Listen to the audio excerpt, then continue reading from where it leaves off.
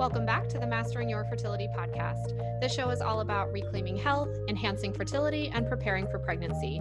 I'm Kristen Cornett, a holistic nutritionist and functional wellness practitioner at Tiny Feet. And I'm Dr. Haley Knight, a naturopathic doctor and certified nutritionist at Synergy Women's Healthcare in Portland, Oregon. Our goal with this show is to educate and empower couples with the knowledge they need to get pregnant, stay pregnant, and have the healthiest baby possible. Thanks so much for tuning in this week. We appreciate you being here, and we hope that you're able to learn something valuable to help you on your journey. If you're looking for more personalized one-on-one guidance for your health and fertility struggles, you can learn more about working remotely with me, Kristen, by visiting my website at tinyfeet.co, or you can schedule a free 20-minute phone consult now through the link in the podcast episode description. If you're local to the Portland, Oregon area, you can learn more about seeing Dr. Haley in person at her clinic by visiting drhaley.com. We've also created an online course together called Fertile in 5 Masterclass, which walks you through everything you need to know to prepare for a healthy pregnancy. To make this information more accessible during this time of economic uncertainty, Fertile in 5 is currently on sale for more than 50% off the regular price through June 1st, 2020, and you can learn more and get signed up through the link in the episode description. You can also get a preview of Module 3 of the course by checking out the How to Choose the Best Prenatal Supplements online mini course, which is also linked in this week's episode description.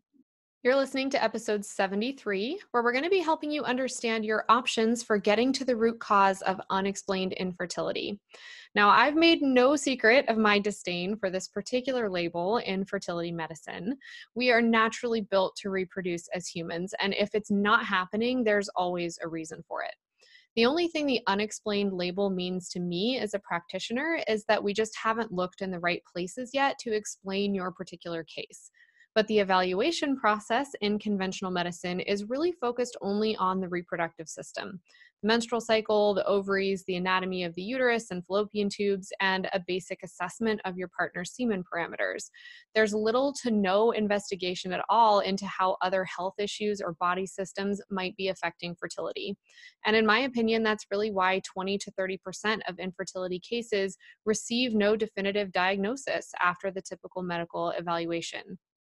Now, usually couples who are labeled unexplained are referred to conventional fertility treatment like IUI and IVF so that science can try to control for as many variables as possible in the conception process. But that path isn't right for every couple, and it's also not accessible to everyone, especially right now during COVID-19 when many treatment cycles are being placed on hold. So today is all about exploring your options for further testing and investigation so you can get more concrete answers on what might be happening with your fertility and what natural approaches you can consider to get things back on track.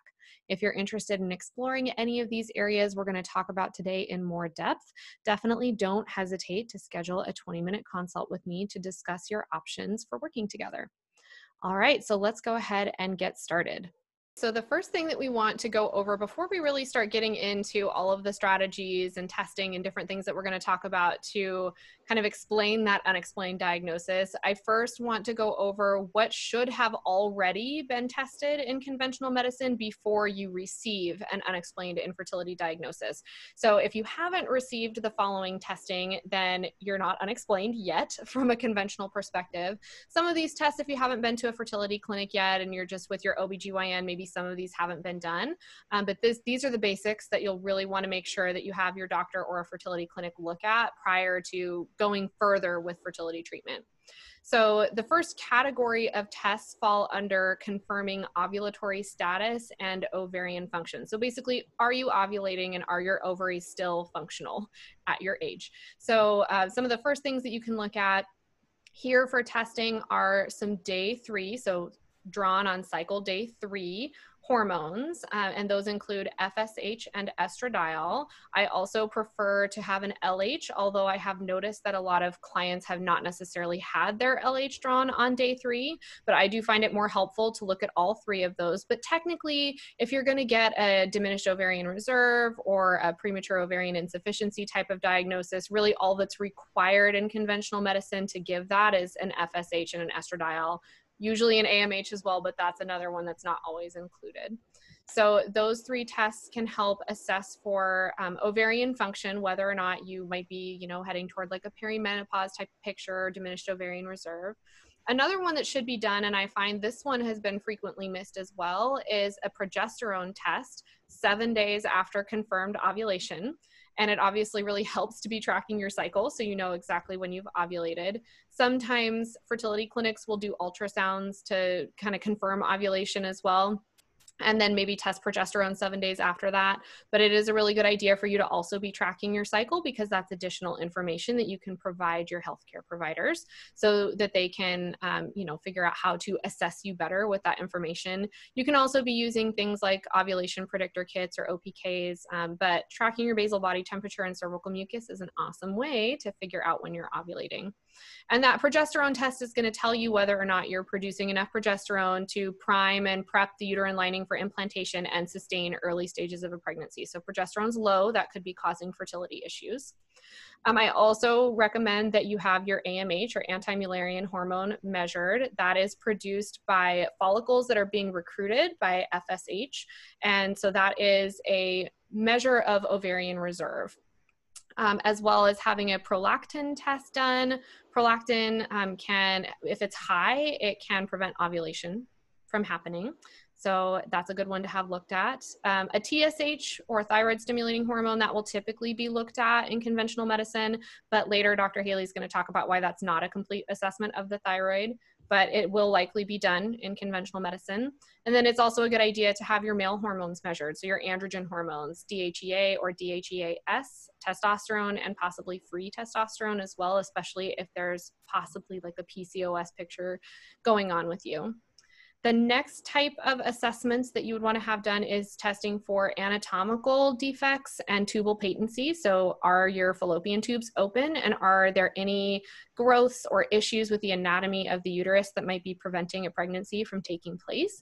So one test that you should have done between day 7 and day 12 of your cycle is a hysterosalpingogram, or an HSG. And that one is going to check for whether or not the fallopian tubes are open. You can also have like a specialized ultrasound or a hysteroscopy. Those can help check for anatomical abnormalities or issues or growths in the uterus. So like polyps or fibroids, or, there are even some congenital defects with the uterus that can be checked for through those tests as well.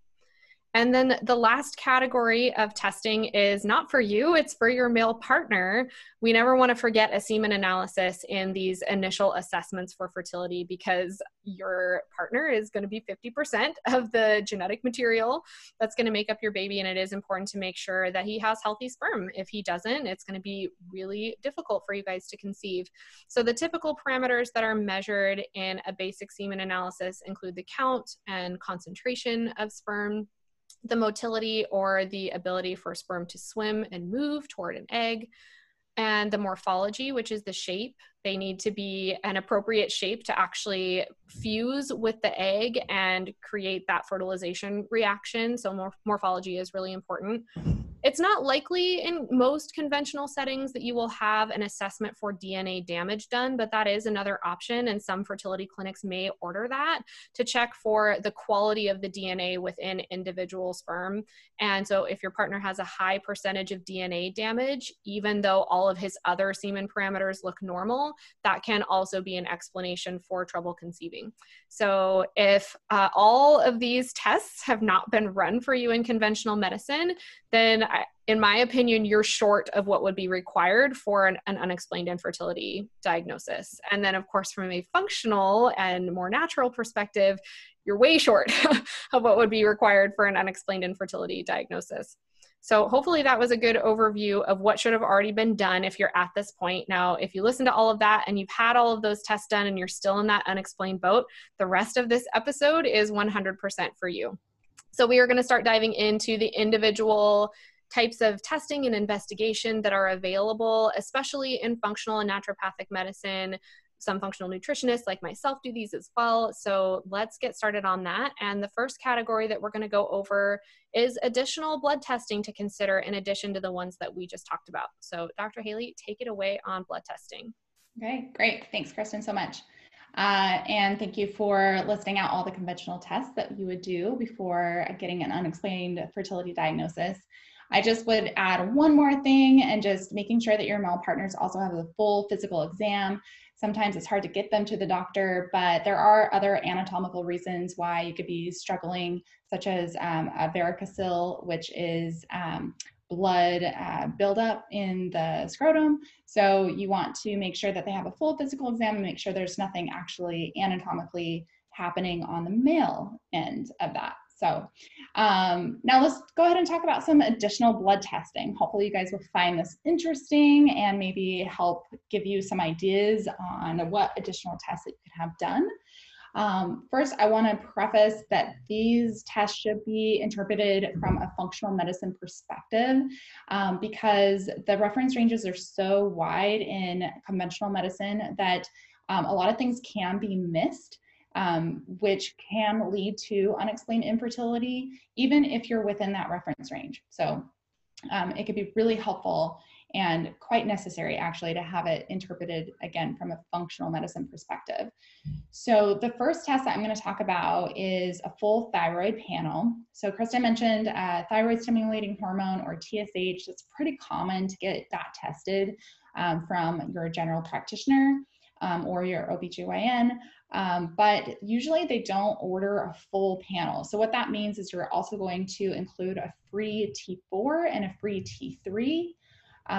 Also, a reverse T3 can be helpful, and that can help us recognize if there's any type of chronic illness going on in the background or chronic inflammation. And then also thyroid antibodies. So that will be TPO antibodies and TG antibodies, or thyroglobulin. So there's two different types. Sometimes they will just order the TPO, which is definitely the most common type of antibody that is usually elevated, but the thyroid globulin, or TG antibodies, can also be elevated and often gets missed. And so if those are positive, then that's going to give you like an autoimmune thyroid diagnosis, and that's going to change your approach to how you're treating your thyroid. So make sure that you get that panel done. And then if you have a lot more questions on thyroid, we have a full episode that we dive in really deep on thyroid and what you can do to help fix it.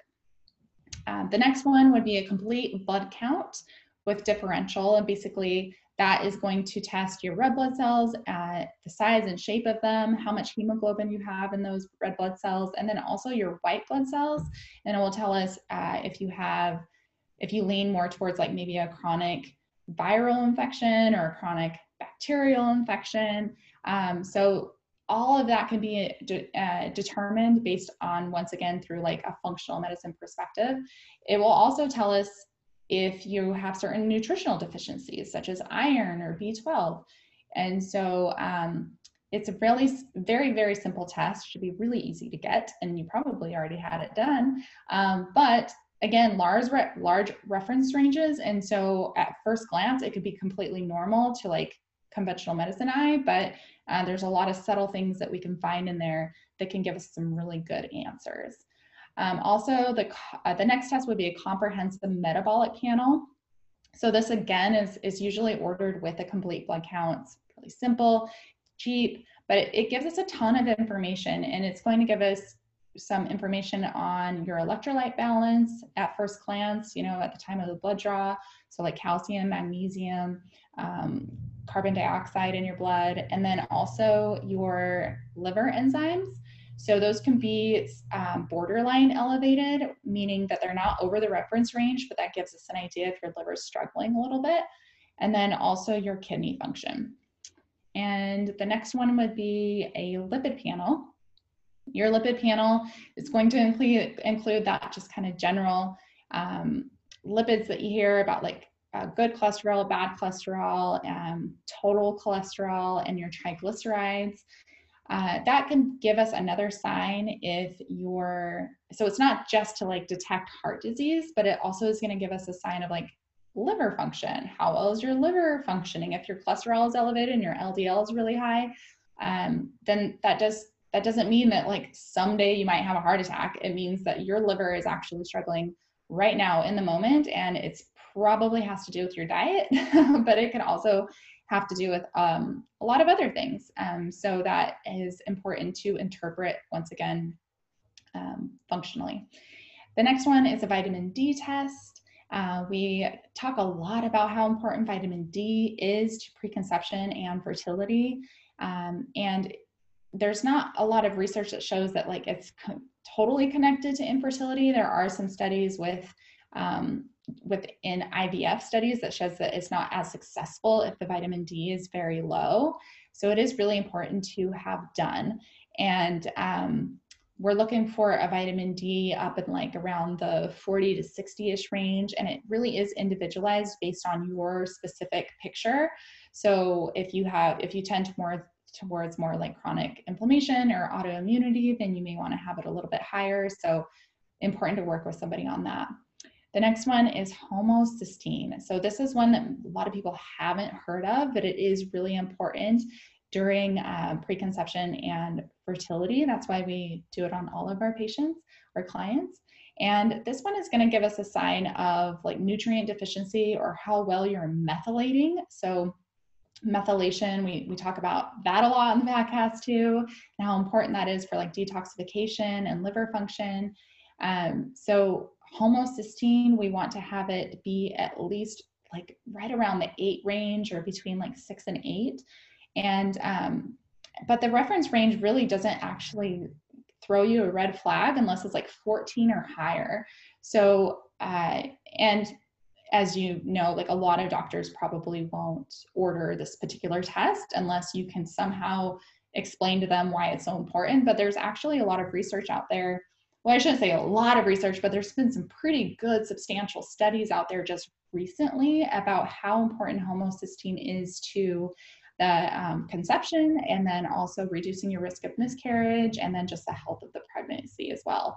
And they do show that anything from 9 or above starts to show sign of these like increased risk. So it is really important. Especially if you've had a history of pregnancy loss. Yes. Yeah, that is good point. All right, and then the next one is a C-reactive protein. So this is kind of in line with a homocysteine test. It's another like kind of inflammation type of marker. And it gives us a clue on if there's something brewing in the background that we just haven't quite put our thumb on. So a C-reactive protein, again, is very generalized inflammation type of marker. We can't pinpoint it to any one thing, but it does give once again, a clue to see if we need to investigate further for something that's really bothering your system. And then the next one is a fasting insulin. And the fasting insulin, once again, we talk about blood sugar control a lot on the podcast. And so that's why we like to have a fasting insulin. And that's going to let us know if you're having any blood sugar control issues. And a fasting insulin is going to give us an earlier detection of insulin resistance than just a fasting glucose will. So that's why we like to order that one as well. And then a hemoglobin A1C. This is actually a pretty common one that doctors will order. They'll screen for diabetes. And this is going to give you a clue to what your blood sugar was on an average basis over the last 3 months. So it's a really good sign of telling us like, okay, you're either pre-diabetic or you're diabetic or you're heading in that direction. And the reason why we talk so much about blood sugar on the podcast is because our ovaries or our egg quality is really sensitive to those fluctuations in insulin. And then thus, because of that, our hormones become very sensitive to the fluctuation in insulin secretion. And a lot of that has to do with diet. Some of it has to do with genetics. And so again, it's going to be based on very individualistic type of like treatment plan for people based on these results. So that is it for those type of tests there. And you may be asking, well, do I have to get all those done? What about like, can I just get like half of them done? Well, no, we actually do recommend that everybody get all of these done. They can give us some really good clues. And if anything, it's just going to be able to kind of cross off anything that we might be considering. And so it can either like count things in or count things out, and lead us into more of a more narrowed, focused approach on your unexplained infertility diagnosis. And so it will also help us decide what additional tests that we should run. So again, focused approach on your diagnosis. And I mentioned this before, but most of these tests just are not going to be run by an OBGYN or reproductive endocrinologist. And it's not because, they're like purposely not running them for you. It's just that they're just not trained in a very functional type of approach. And they haven't quite got to the point where they find that it's absolutely necessary and their main goal is that they're going to be using reproductive technology to get you pregnant, like hormones and injections and like, egg retrieval and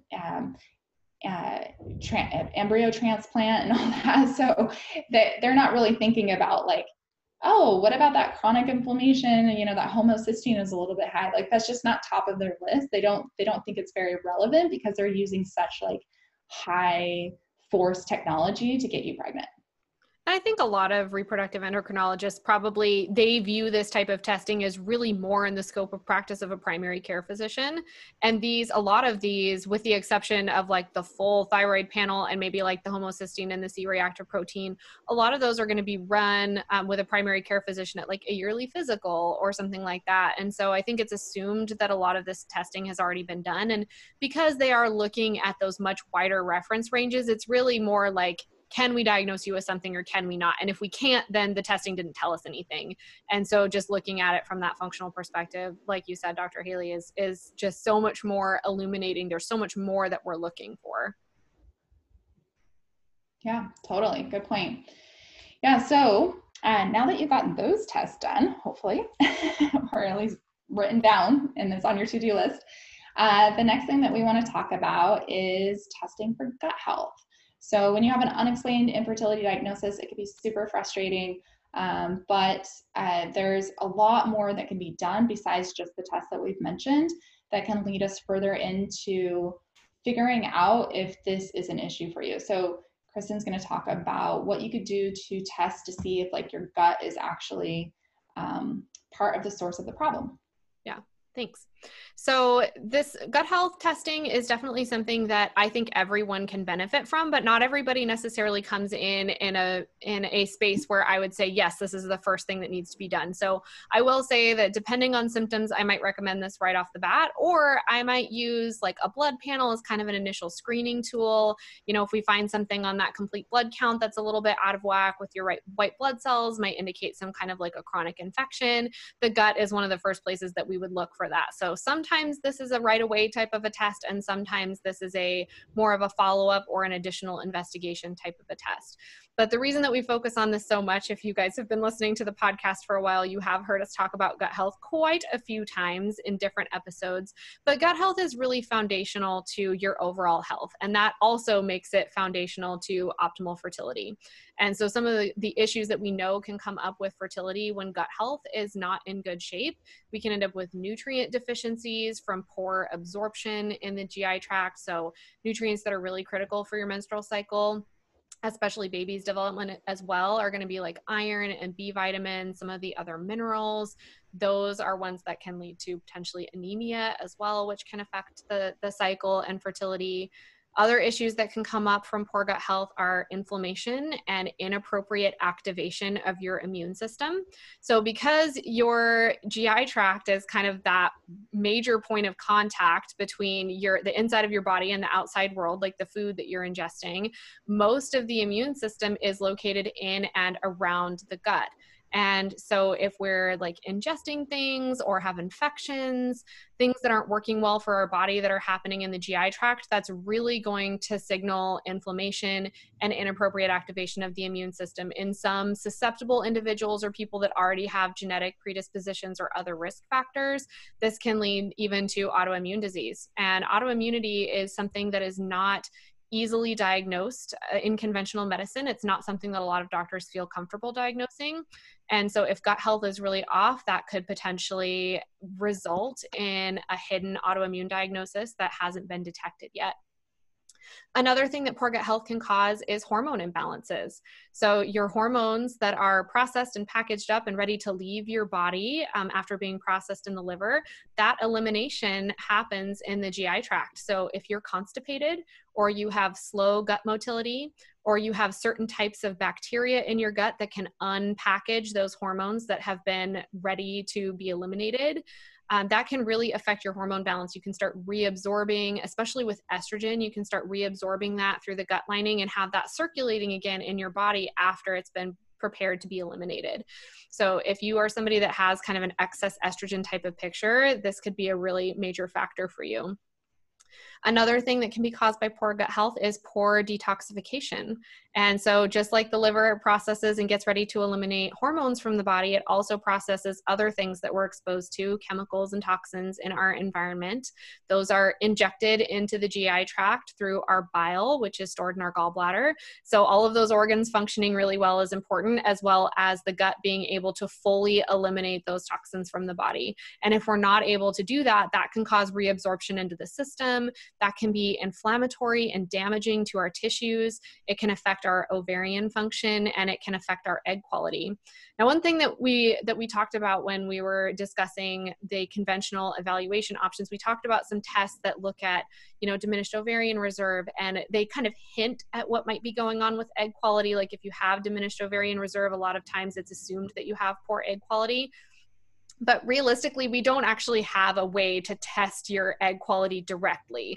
Like how affected are your egg cells from environmental toxins or lack of nutrition? We don't have that information available in accessible testing. And eggs are, let's face it, eggs are kind of hard to get to in the body, much harder than being able to test sperm quality, for instance.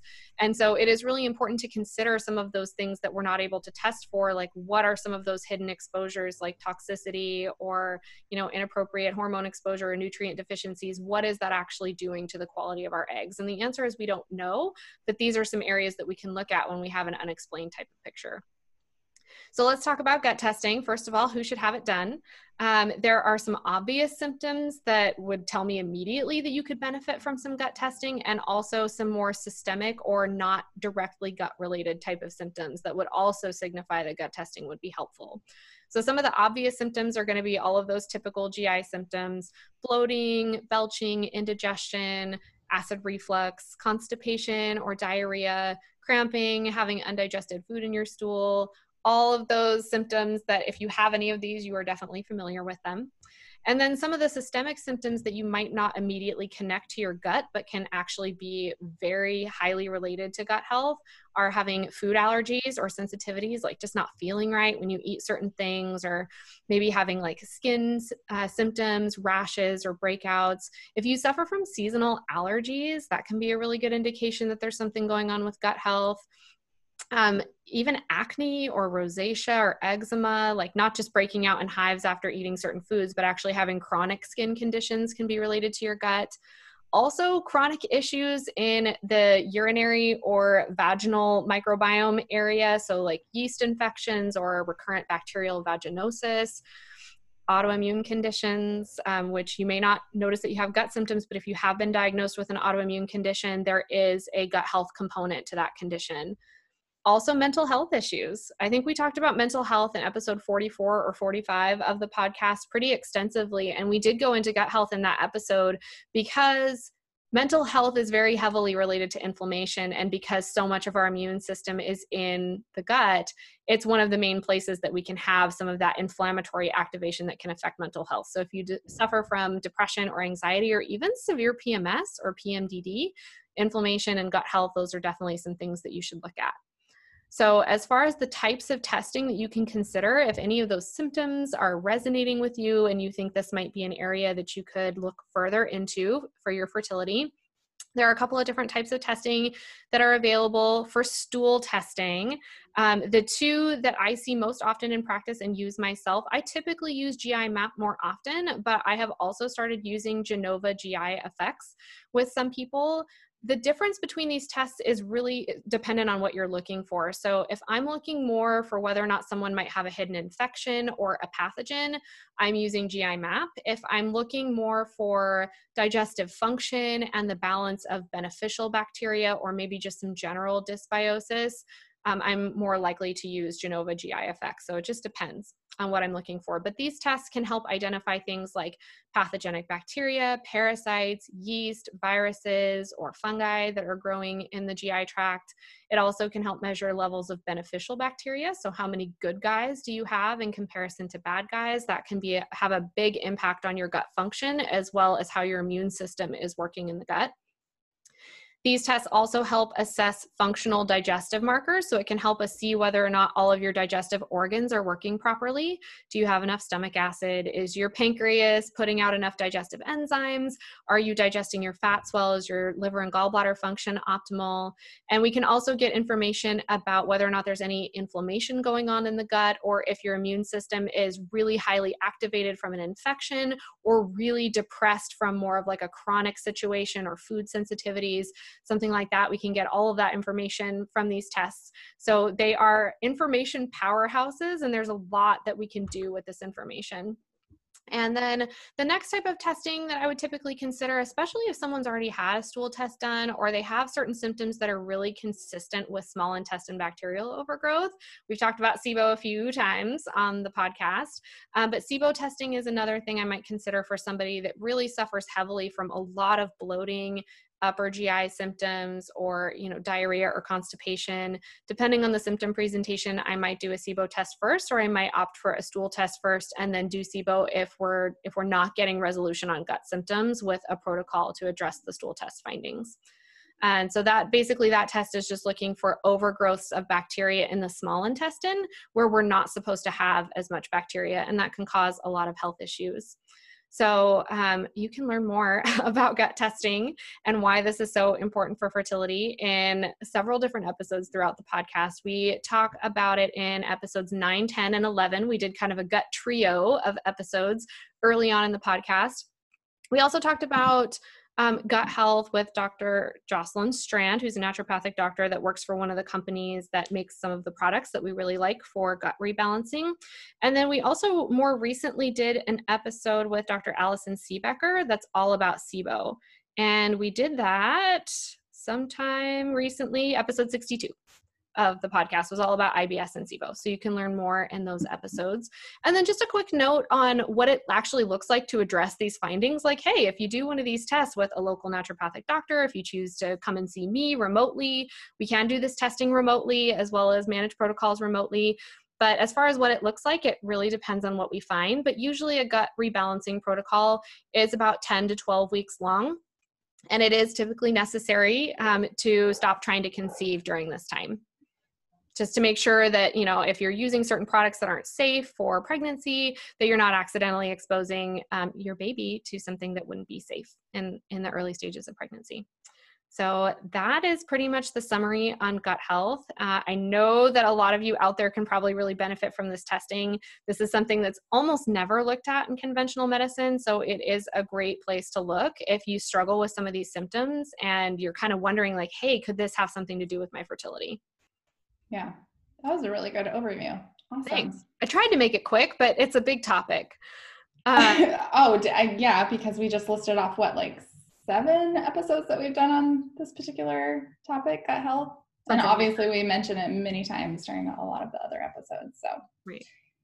So awesome. Next up is going to be another functional testing topic. Dr. Haley is going to cover this one for us. And it's going to be all about functional hormone testing. In other words, getting a more complete evaluation of what's happening with your hormones than what conventional medicine typically offers. Yeah, so most of us, when we get our hormones tested, we think about just getting our blood drawn and we have the hormones tested there. I just have to make a quick note about getting your hormones tested is that please make sure that you're doing it with somebody who really knows what they're doing, because as a female, our hormones fluctuate on a day-to-day basis. It's really important to get them done on a certain day of your cycle. Like Krista mentioned at the very beginning, when you're getting your LH and FSH and your estradiol tested, that it's tested sometime between day 2, 3, maximum 4 of your cycle, because that's how we interpret these. That's how we have like a conventional type of interpretation of what that actually means for you. I know that there's a lot of doctors that will test your hormones just randomly at any day of the cycle. And even though the reference range is there for that particular time of your cycle, like follicular or luteal phase, it's really hard to interpret, and oftentimes it's just not even correct because once again, the reference range is so wide.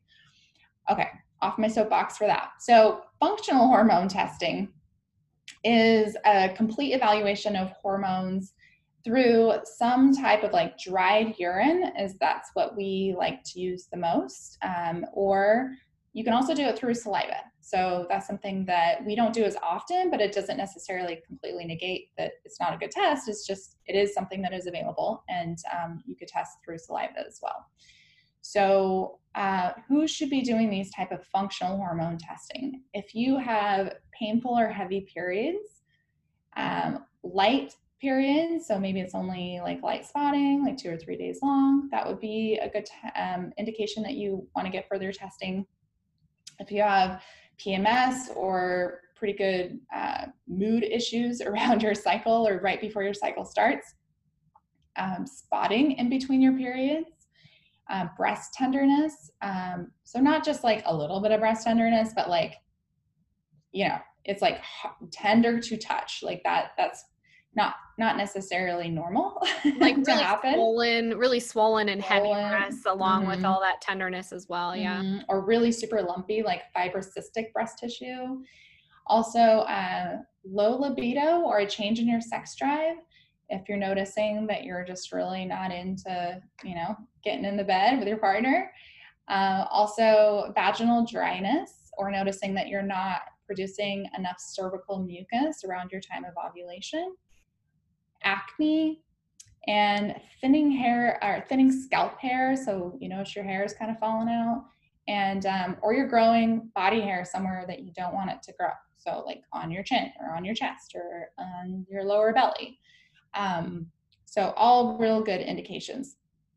Also, if your cycle is just irregular, that could be another sign that you'll want to get tested for functional hormone testing. So I did mention the dried urine test. That is something that we do through Dutch or Precision Analytical. We've had Dr. Carrie Jones on the show a couple of times, and she's actually a representative and works for Dutch Labs. And she is really a wealth of knowledge. And so I really recommend going back and listening to those episodes. But the Dutch test we really like because it's going to test for urine metabolites of your hormones. And so it's going to test for cortisol and cortisone plus its metabolites, which is going to test your cortisol curve. So that's your stress hormone. It's going to let us know what your stress is doing in the morning, in the afternoon, late afternoon, and in the evening. And so you take like 4 different samples throughout the day in the evening. And then also it's going to test your estrogens and the metabolites of estrogen, letting us know how you're breaking down your estrogens. You can't do that through a blood test. So just know that these metabolites are really important because they're letting us know exactly how these hormones are getting broken down into the body, which a blood test cannot detect. It will also test your progesterone, your testosterone, and your DHEA, plus those metabolites. And then you can add on other tests to this particular lab, such as organic acid. So those are going to test for your B12 and B6 status, as well as a couple of neurotransmitters. And so that's kind of fun to kind of see, like, is that contributing?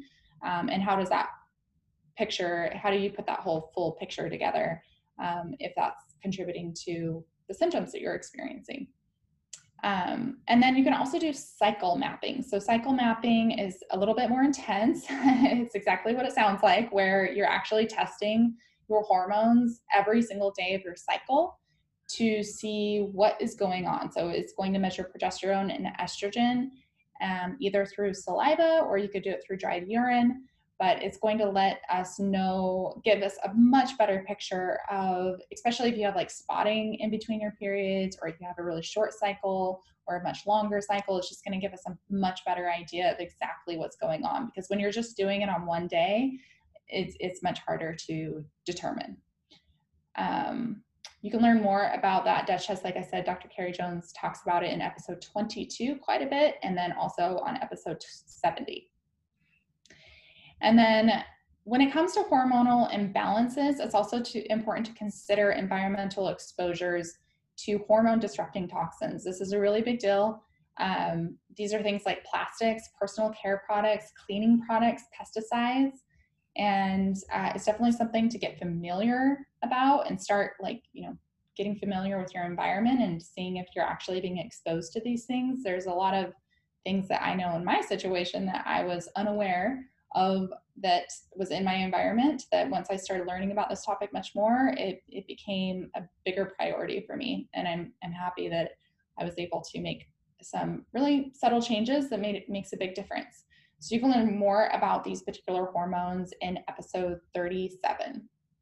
Now, that is done with that topic. So Kristen is going to talk more about diet and food sensitivity testing, which I know could be really interesting for a lot of people.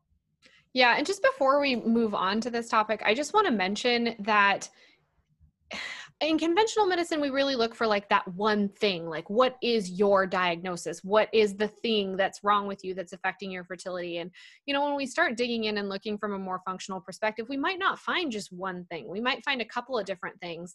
And that might seem overwhelming and really stressful, but at the same time, those things might all be kind of more subtle and not be like a major health diagnosis, but just imbalances that when we take those things all together, like maybe individually, they're not even enough to cause issues with your fertility, but you add that together with a couple of other things, and it could be causing enough of an imbalance to affect your cycle or your egg quality or your partner's semen quality or something like that. So I just want to mention that all of these different topics that we're talking about separately, like it might not just be one thing, it could be a combination of things that is contributing to this kind of unexplained diagnosis that you're getting in conventional medicine. So when we talk about diet and food sensitivities, I do want to mention there's like kind of two main things here with diet. There's consuming foods that you might be sensitive to, that your body is reacting negatively to, like your immune system is creating inflammation. And then there's also like the nutrient intake of your diet. So are you actually consuming enough nutrients and antioxidants from your food to support your menstrual cycle, to support your egg quality, to support your hormone production? And then there's also, are there like maybe toxic foods or like really unsupportive foods like trans fats or food additives, preservatives, colors, artificial ingredients, things like that, that wouldn't be supporting you? So I said two, but I guess that's kind of three considerations with diet. So some of the things that we might want to think about with diet, we've talked about it in a couple of other episodes. Diet is such a huge topic. There's no way we can go into everything today in this episode. But some of the things that you might want to consider are, are you eating animal products? Are you eating a vegetarian or a vegan diet that might be excluding some of the nutrients that you really need for menstrual cycle health and fertility, like preformed vitamin A? So beta carotene and vitamin A aren't the same thing. There's really no preformed vitamin A in a vegetarian or vegan diet. If you're vegetarian and eating dairy and eggs, you're getting some, but if you're vegan, you're not getting any. B12 is another big consideration. Choline, nutrients like glycine, there are quite a few considerations. High quality complete protein is one as well. So that's just something to consider. Some people do really well on a plant-based diet. Other people end up pretty nutrient deficient, and that's not something that your doctor is likely to discuss with you. So it is something you might want to think about. If you have been eating that way and you're in that unexplained camp, diet might be a place that you could look. Another issue might be, maybe you are omnivorous, but you're not eating enough protein in your diet, or you're not eating enough healthy fats. Your hormones, all of the sex hormones in your body, are built off of cholesterol. They're steroid hormones, and cholesterol is that backbone. And so it's really important to make sure that you're eating enough healthy fat as well as digesting your fats. So that kind of goes back to the gut health topic that we discussed earlier. How many fruits and vegetables are you eating in your diet? Are you eating enough to support your nutrient needs as well as your antioxidant needs? Antioxidants are going to come from those brightly colored organic fruits and veggies. And if you don't have enough of those in the diet, that could be affecting egg quality or semen quality for your partner. Are you getting enough iron and B vitamins? Iodine is a really important one. A lot of us aren't getting enough iodine because we don't really eat. Some of us don't eat a lot of seafood or sea vegetables, which is a really good source of iron. And those of us that are a little bit more health conscious have started switching to sea salt instead of iodized salt. And for some people, that was a really important source of iron in their diet, or of iodine in their diet. So if you're not doing iodized salt for health reasons, that's a good thing, but you need to make sure that you're getting iodine in your diet other places. Also, something to consider, we talked about blood sugar balance and insulin resistance and prediabetes earlier, and what a big impact that can have on hormones and menstrual cycle health, as well as the health of your pregnancy and future baby.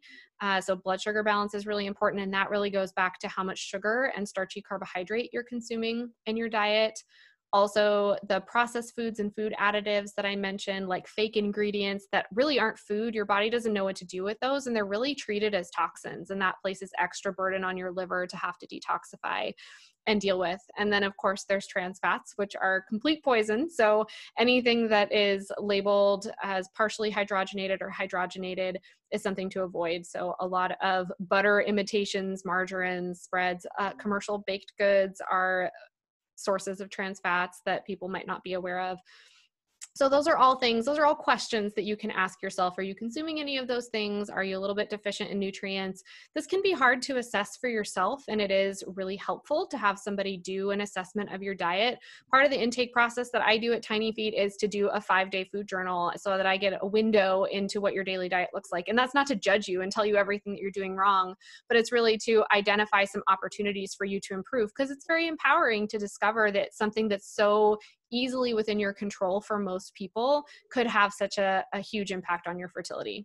And those are relatively easy changes. Like, it can be a little tough to change your diet at first, but you get used to it over time. And if it's supporting your fertility, then that's kind of all you need to know. And then when it comes to food sensitivities, we really want to make sure that we're identifying any foods that might be causing inflammation or activating your immune system, that could be damaging your gut health and resulting in some of these nutrient deficiencies that we discussed. So food sensitivity symptoms, some people have a hard time identifying whether or not they're sensitive to foods, and that's where it can be helpful to just do a short-term elimination and then add those back to see how your body reacts. But some of the symptoms that you might have some food sensitivities include digestive problems. So all the things that we talked about, those obvious digestive symptoms that we talked about when we discussed gut health, skin reactions like rashes, eczema, hives, rosacea, things like that. Even acne can be a reaction to food. I see that really commonly with dairy and eggs in women. Asthma is a potentially related to food sensitivities, as are seasonal allergies. Having chronic sinus issues like a constantly stuffy nose or postnasal drip all the time, or like clearing your throat a lot. Joint pain, headaches, and mental health issues, which we discussed earlier as being really related to inflammation. So you can investigate food sensitivities in a couple of different ways. One way is to do testing. I've explored several different types of testing and use different ones in my practice. I frequently use the mediator release test, or MRT, in my practice, but I have looked at others as well. And depending on the person, there might be different things that we would want to test for in different people, but there is no perfect test. We don't have the ability to quantify every single different way that your immune system might react to a food. We're just not there with the science yet. So still, the gold standard to figure out whether or not you're sensitive to something is to temporarily remove it from your diet, allow your immune system to recover, and then add it back to see if it causes symptoms. So typically a 30-day elimination is sufficient to figure out whether or not you're having a reaction to something.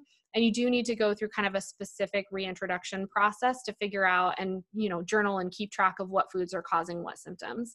But some of the most common sensitivities, like a lot of people can make incredible progress just by taking these foods out. There may be others as well that are normal, healthy foods that you could be sensitive to, but a lot of people can make progress just removing like gluten and dairy. Sometimes corn, soy, eggs, and refined sugar are also issues, but those are probably like the 6 most common sensitivities that I see. And then we do talk extensively about food sensitivities. We break down each of these foods, these different categories, why they're problematic, what's in these foods that causes issues or causes your immune system to react really strongly and leads to inflammation. And you can get all of that juicy information in episode 33 of the podcast. So Awesome. I think, yeah, that's pretty good. Actually, I forgot that we did that. I know. Well, I mean, gosh. Man, we have a lot of great information here. Isn't it crazy that was 40 episodes ago that we did that? I know. No wonder I forgot, because that's almost a year ago. It was insane. So Funny. moving on, of course, after we talk about diet, we have to talk about lifestyle. And once again, I just want to reiterate that we're not saying that like stress or the things that we're going to talk about with lifestyle, we're not saying that those things all by themselves are causing infertility. I think of lifestyle as maybe more of a contributing factor, and it might be one of those small issues that taken together with other small issues could be causing a significant disruption. So Dr. Haley, why don't you cover lifestyle for us? Yeah, I totally agree, especially because we have a tendency to compare ourselves with our friends and our family and are like, but my mom didn't have this issue, and et cetera, et cetera. And it really does, kind of add up. It's just like a lot of different variables involved that maybe you have one kind of main thing going on, and then the lifestyle factors just kind of contribute to making that a little bit worse. And then of course we can all benefit from having a more balanced type of lifestyle. So especially in the stress department. So the very first thing that we want to talk about with lifestyle that is pretty dang obvious is if there's any smoking going on, any alcohol, chronic alcohol use or drugs. You want to be able to deal with that, because none of that's going to be helping you, whether you're trying to get pregnant or not. And then I mentioned stress. So excessive stress can compromise that HPA axis, which is the hypothalamus pituitary adrenal axis. And basically what that means is the communication from your brain to your adrenal glands. You may have heard about like the fight or flight syndrome, or not, it's not a syndrome, but like scenario where it's like, oh, you're running from a tiger, or you freeze, or you run away. And so it's, our body didn't evolve to really understand like what chronic stress is. And so when we're under chronic stress, we're constantly kind of thinking, or our body's reacting kind of like with this running from a tiger situation.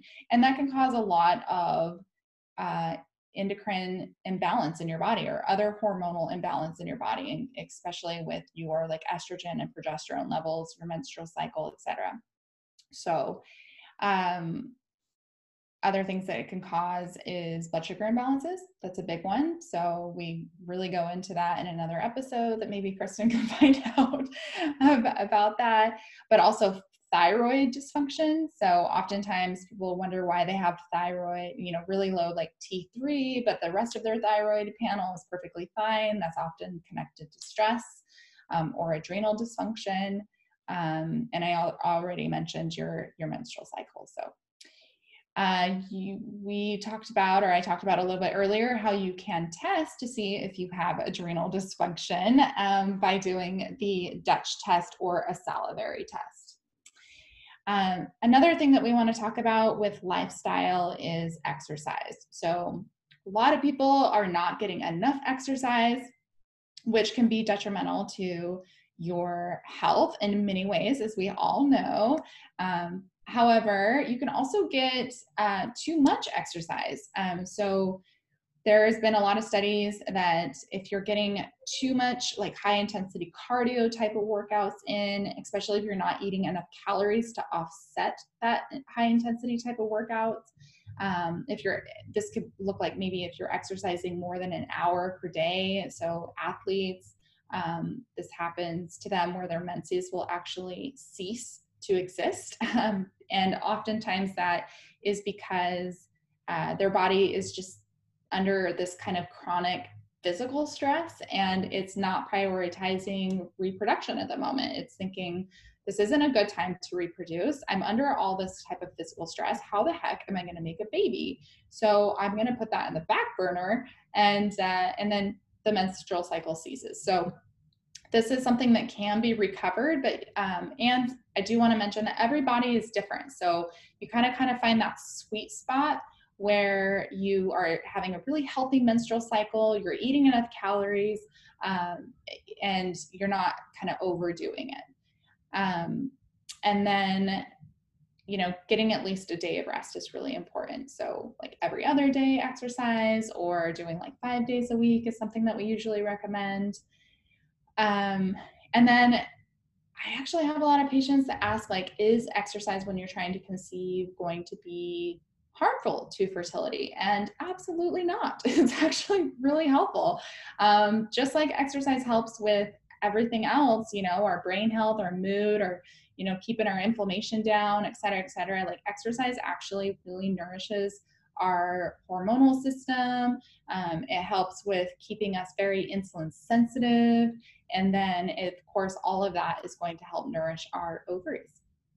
So we usually recommend like 4 to 5 days of moderate intensity type of exercise. Moderate means like you're getting a good sweat on, but you're not like dying. You can do like a high intensity type of workout, but that's going to be more on a shorter period, like maybe 10 minutes or 20 minutes. You're not doing it for like an hour plus. Does that make sense? Kristen wants to say something. I just wanted to say that, I mean, most likely if you are coming from the place of unexplained infertility, you're not in that like hypothalamic amenorrhea, like you've lost your period because you're exercising so hard. What I see with a lot of clients is that they have regular cycles, but their hormones just might be a little bit kind of dimmed or affected from too much exercise, like affecting their cortisol levels. So this is kind of more of like that subtle imbalance that might be created by just overdoing it even a little bit and putting your body into that more stressful state. So obviously, if you're not having a period, that's not unexplained infertility. But if you are just kind of like overdoing it just a little bit too much, and that's too much stress on your body to be able to really support that good hormone production, and for your body to be able to say that innate intelligence to say, yes, this is a good time to be bringing new life into the world. Like that's really what we're targeting with exercise. Yeah. And I mentioned it twice, but I'll mention it a third time, is making sure that you're getting enough calories to offset that type of exercise. If you're on this like super weight loss journey, like that's great. However, just understand that also may, there has to be, you can't be super calorie deficient and also expect to have great fertility at the same time. So there has to be a nice balance between that. All right, and the next one is lack of sleep. This is huge for so many people, usually connected with stress too. So we really do need 7+ hours of sleep per night on a consistent basis to function well, for our body to function well, to us to detox well, or detox well, is that a good sentence? I don't know. To Sure. detoxify well. And to deal with stress. Sleep is really, really important. It really is like right up there with diet and exercise and everything else that we talk about. So please don't dismiss sleep as just a bodily function that has to happen. And if you get like 5 or 6 hours, great. If you're in a situation where you feel like you need to take naps, please take them. Like your body's trying to tell you something. If you're dealing with something that's chronic, then you'll probably need more sleep to function great. So probably like more around 9 hours, and that's okay. That's okay. Your body needs that. It's telling you, I need that type of sleep in order to deal with the thing that it's dealing with. And that actually can create healing over time. So it doesn't mean that you're just going to be like a 9 to 10 hour sleeper for the rest of your life. It may feel like that, but the more you can like allow your body to get that kind of rest, the more it will be able to heal and process everything that's going on, and eventually get back to a state of normalcy for you. And then the last thing is if you have any type of history of physical or emotional trauma. So this is kind of like mind-body medicine, just really taking care of any type of like emotional blocks that might be there. Spiritual blocks, that's something that we're not like obviously experts on, but we do know that can affect us on an emotional level as well. So that's something that you'll want to address and should be addressed. And I think that can help you deal with any type of frustration that you're having with the infertility or the unexplained infertility diagnosis as well. Yes, absolutely. Anything to add? No, that was great. All right. All right. So the last thing that we're going to talk about is anything else that we haven't touched on. All the other things. If we haven't like completely blown your mind by now or overwhelmed you, hopefully this will do it. No, I'm just kidding. It probably will. We're going to just touch on a few more things that to consider if you're like, you guys, I've done all that. And I'm still sitting here like completely clueless. We're going to give you some other ideas. Yeah, so each of these could be their own podcast episode, which is why we're kind of mentioning them here. And they're typically not the first line type of investigations that we would do in our respective practices. So these would be things that I would look into if we've done some of the other things that we've discussed earlier on in the episode. The conventional evaluation's been done. We've looked at gut health. We've looked at hormones. We've addressed diet and lifestyle. And we're still struggling to really like find the root of chronic symptoms or issues, or we just really feel like we need to look deeper to understand what's happening with fertility. We're just not getting the answers that we need. These are all categories that we could look into deeper. So the first one that I want to mention is actually having some genetic SNP testing or single nucleotide polymorphisms, basically looking at what some of your genetic predispositions are. Do you have a predisposition toward a particular nutrient deficiency or several nutrient deficiencies like B vitamins with like MTHFR that could be affecting your fertility?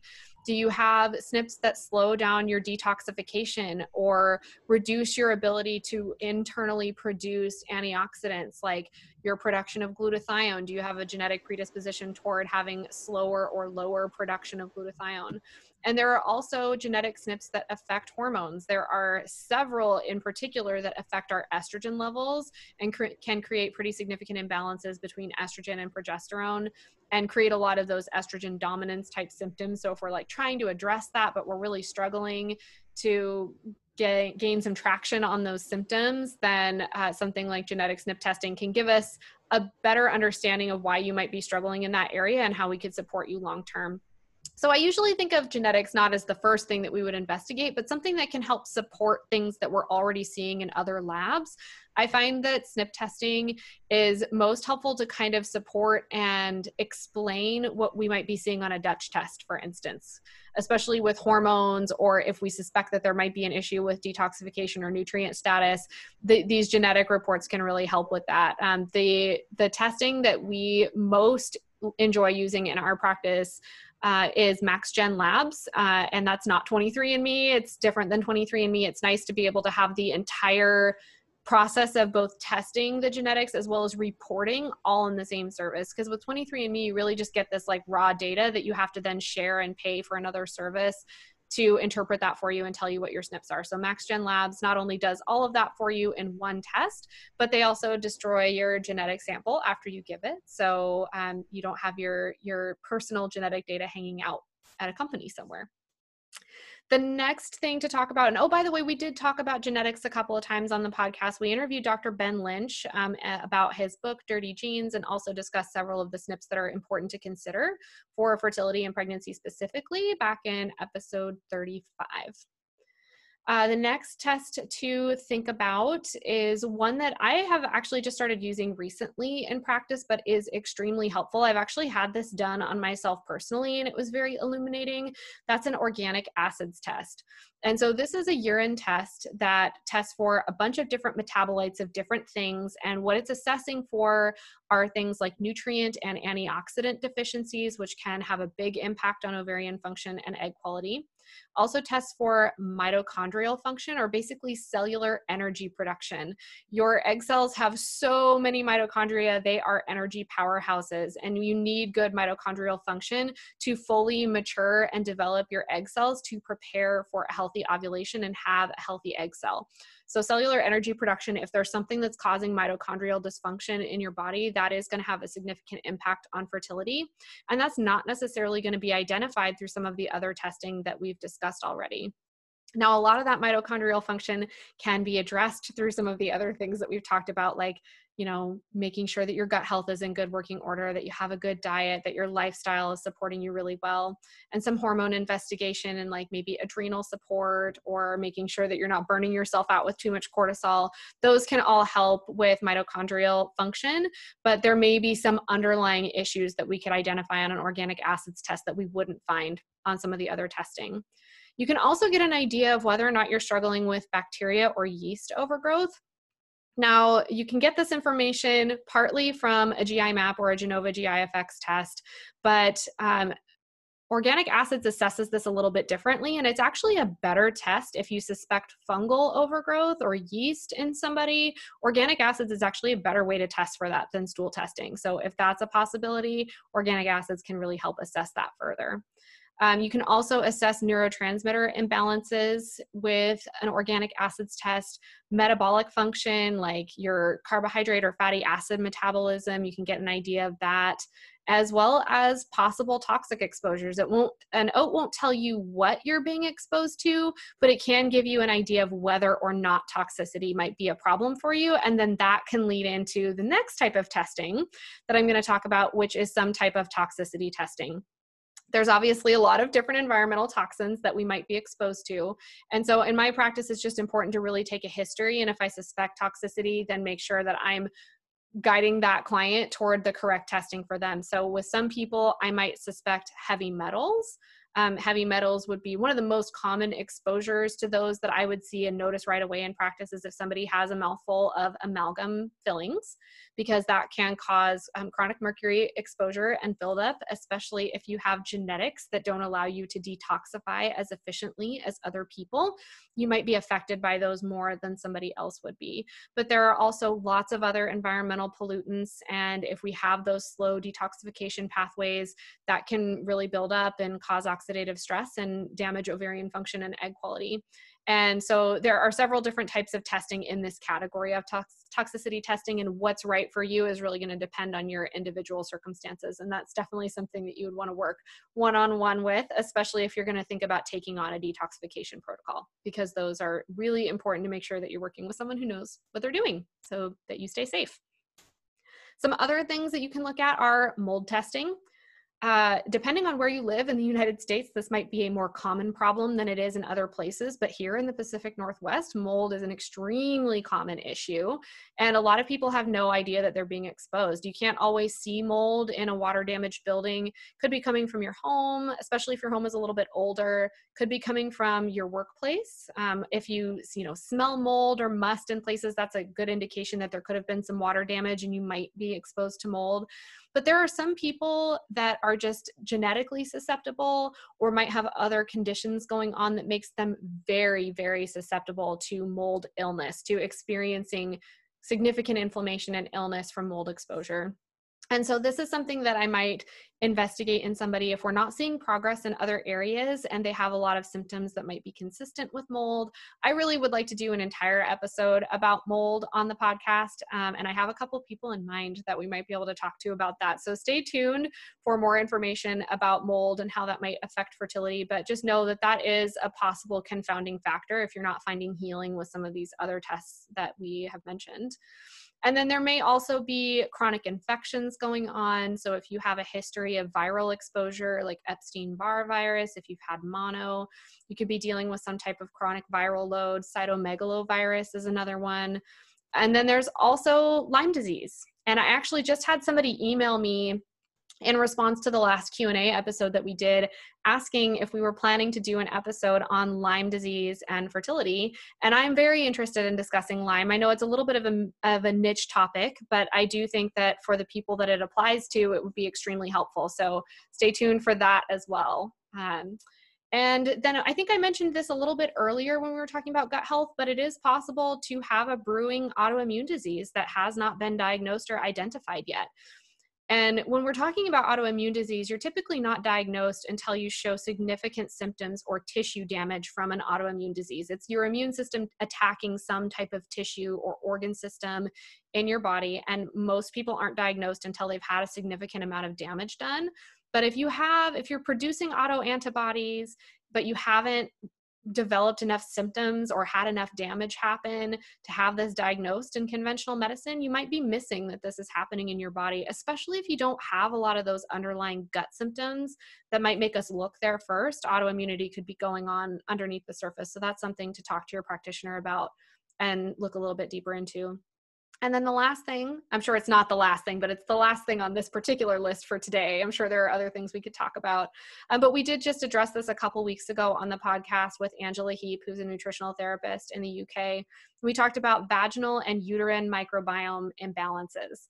And that's an awesome episode. You guys definitely check that out. It's very sciencey, especially toward the beginning, but there's a lot of really cool information in there. If you're somebody that suffers from chronic UTIs, yeast infections, bacterial vaginosis, recurrent implantation failure, lack of thickening of the uterine lining during fertility treatment cycles, abnormal cervical mucus patterns, or just like weird mucus throughout your cycle, spotting between periods, things like that. Those are all indications that there could be something going on with those bugs in the vagina or in the uterus.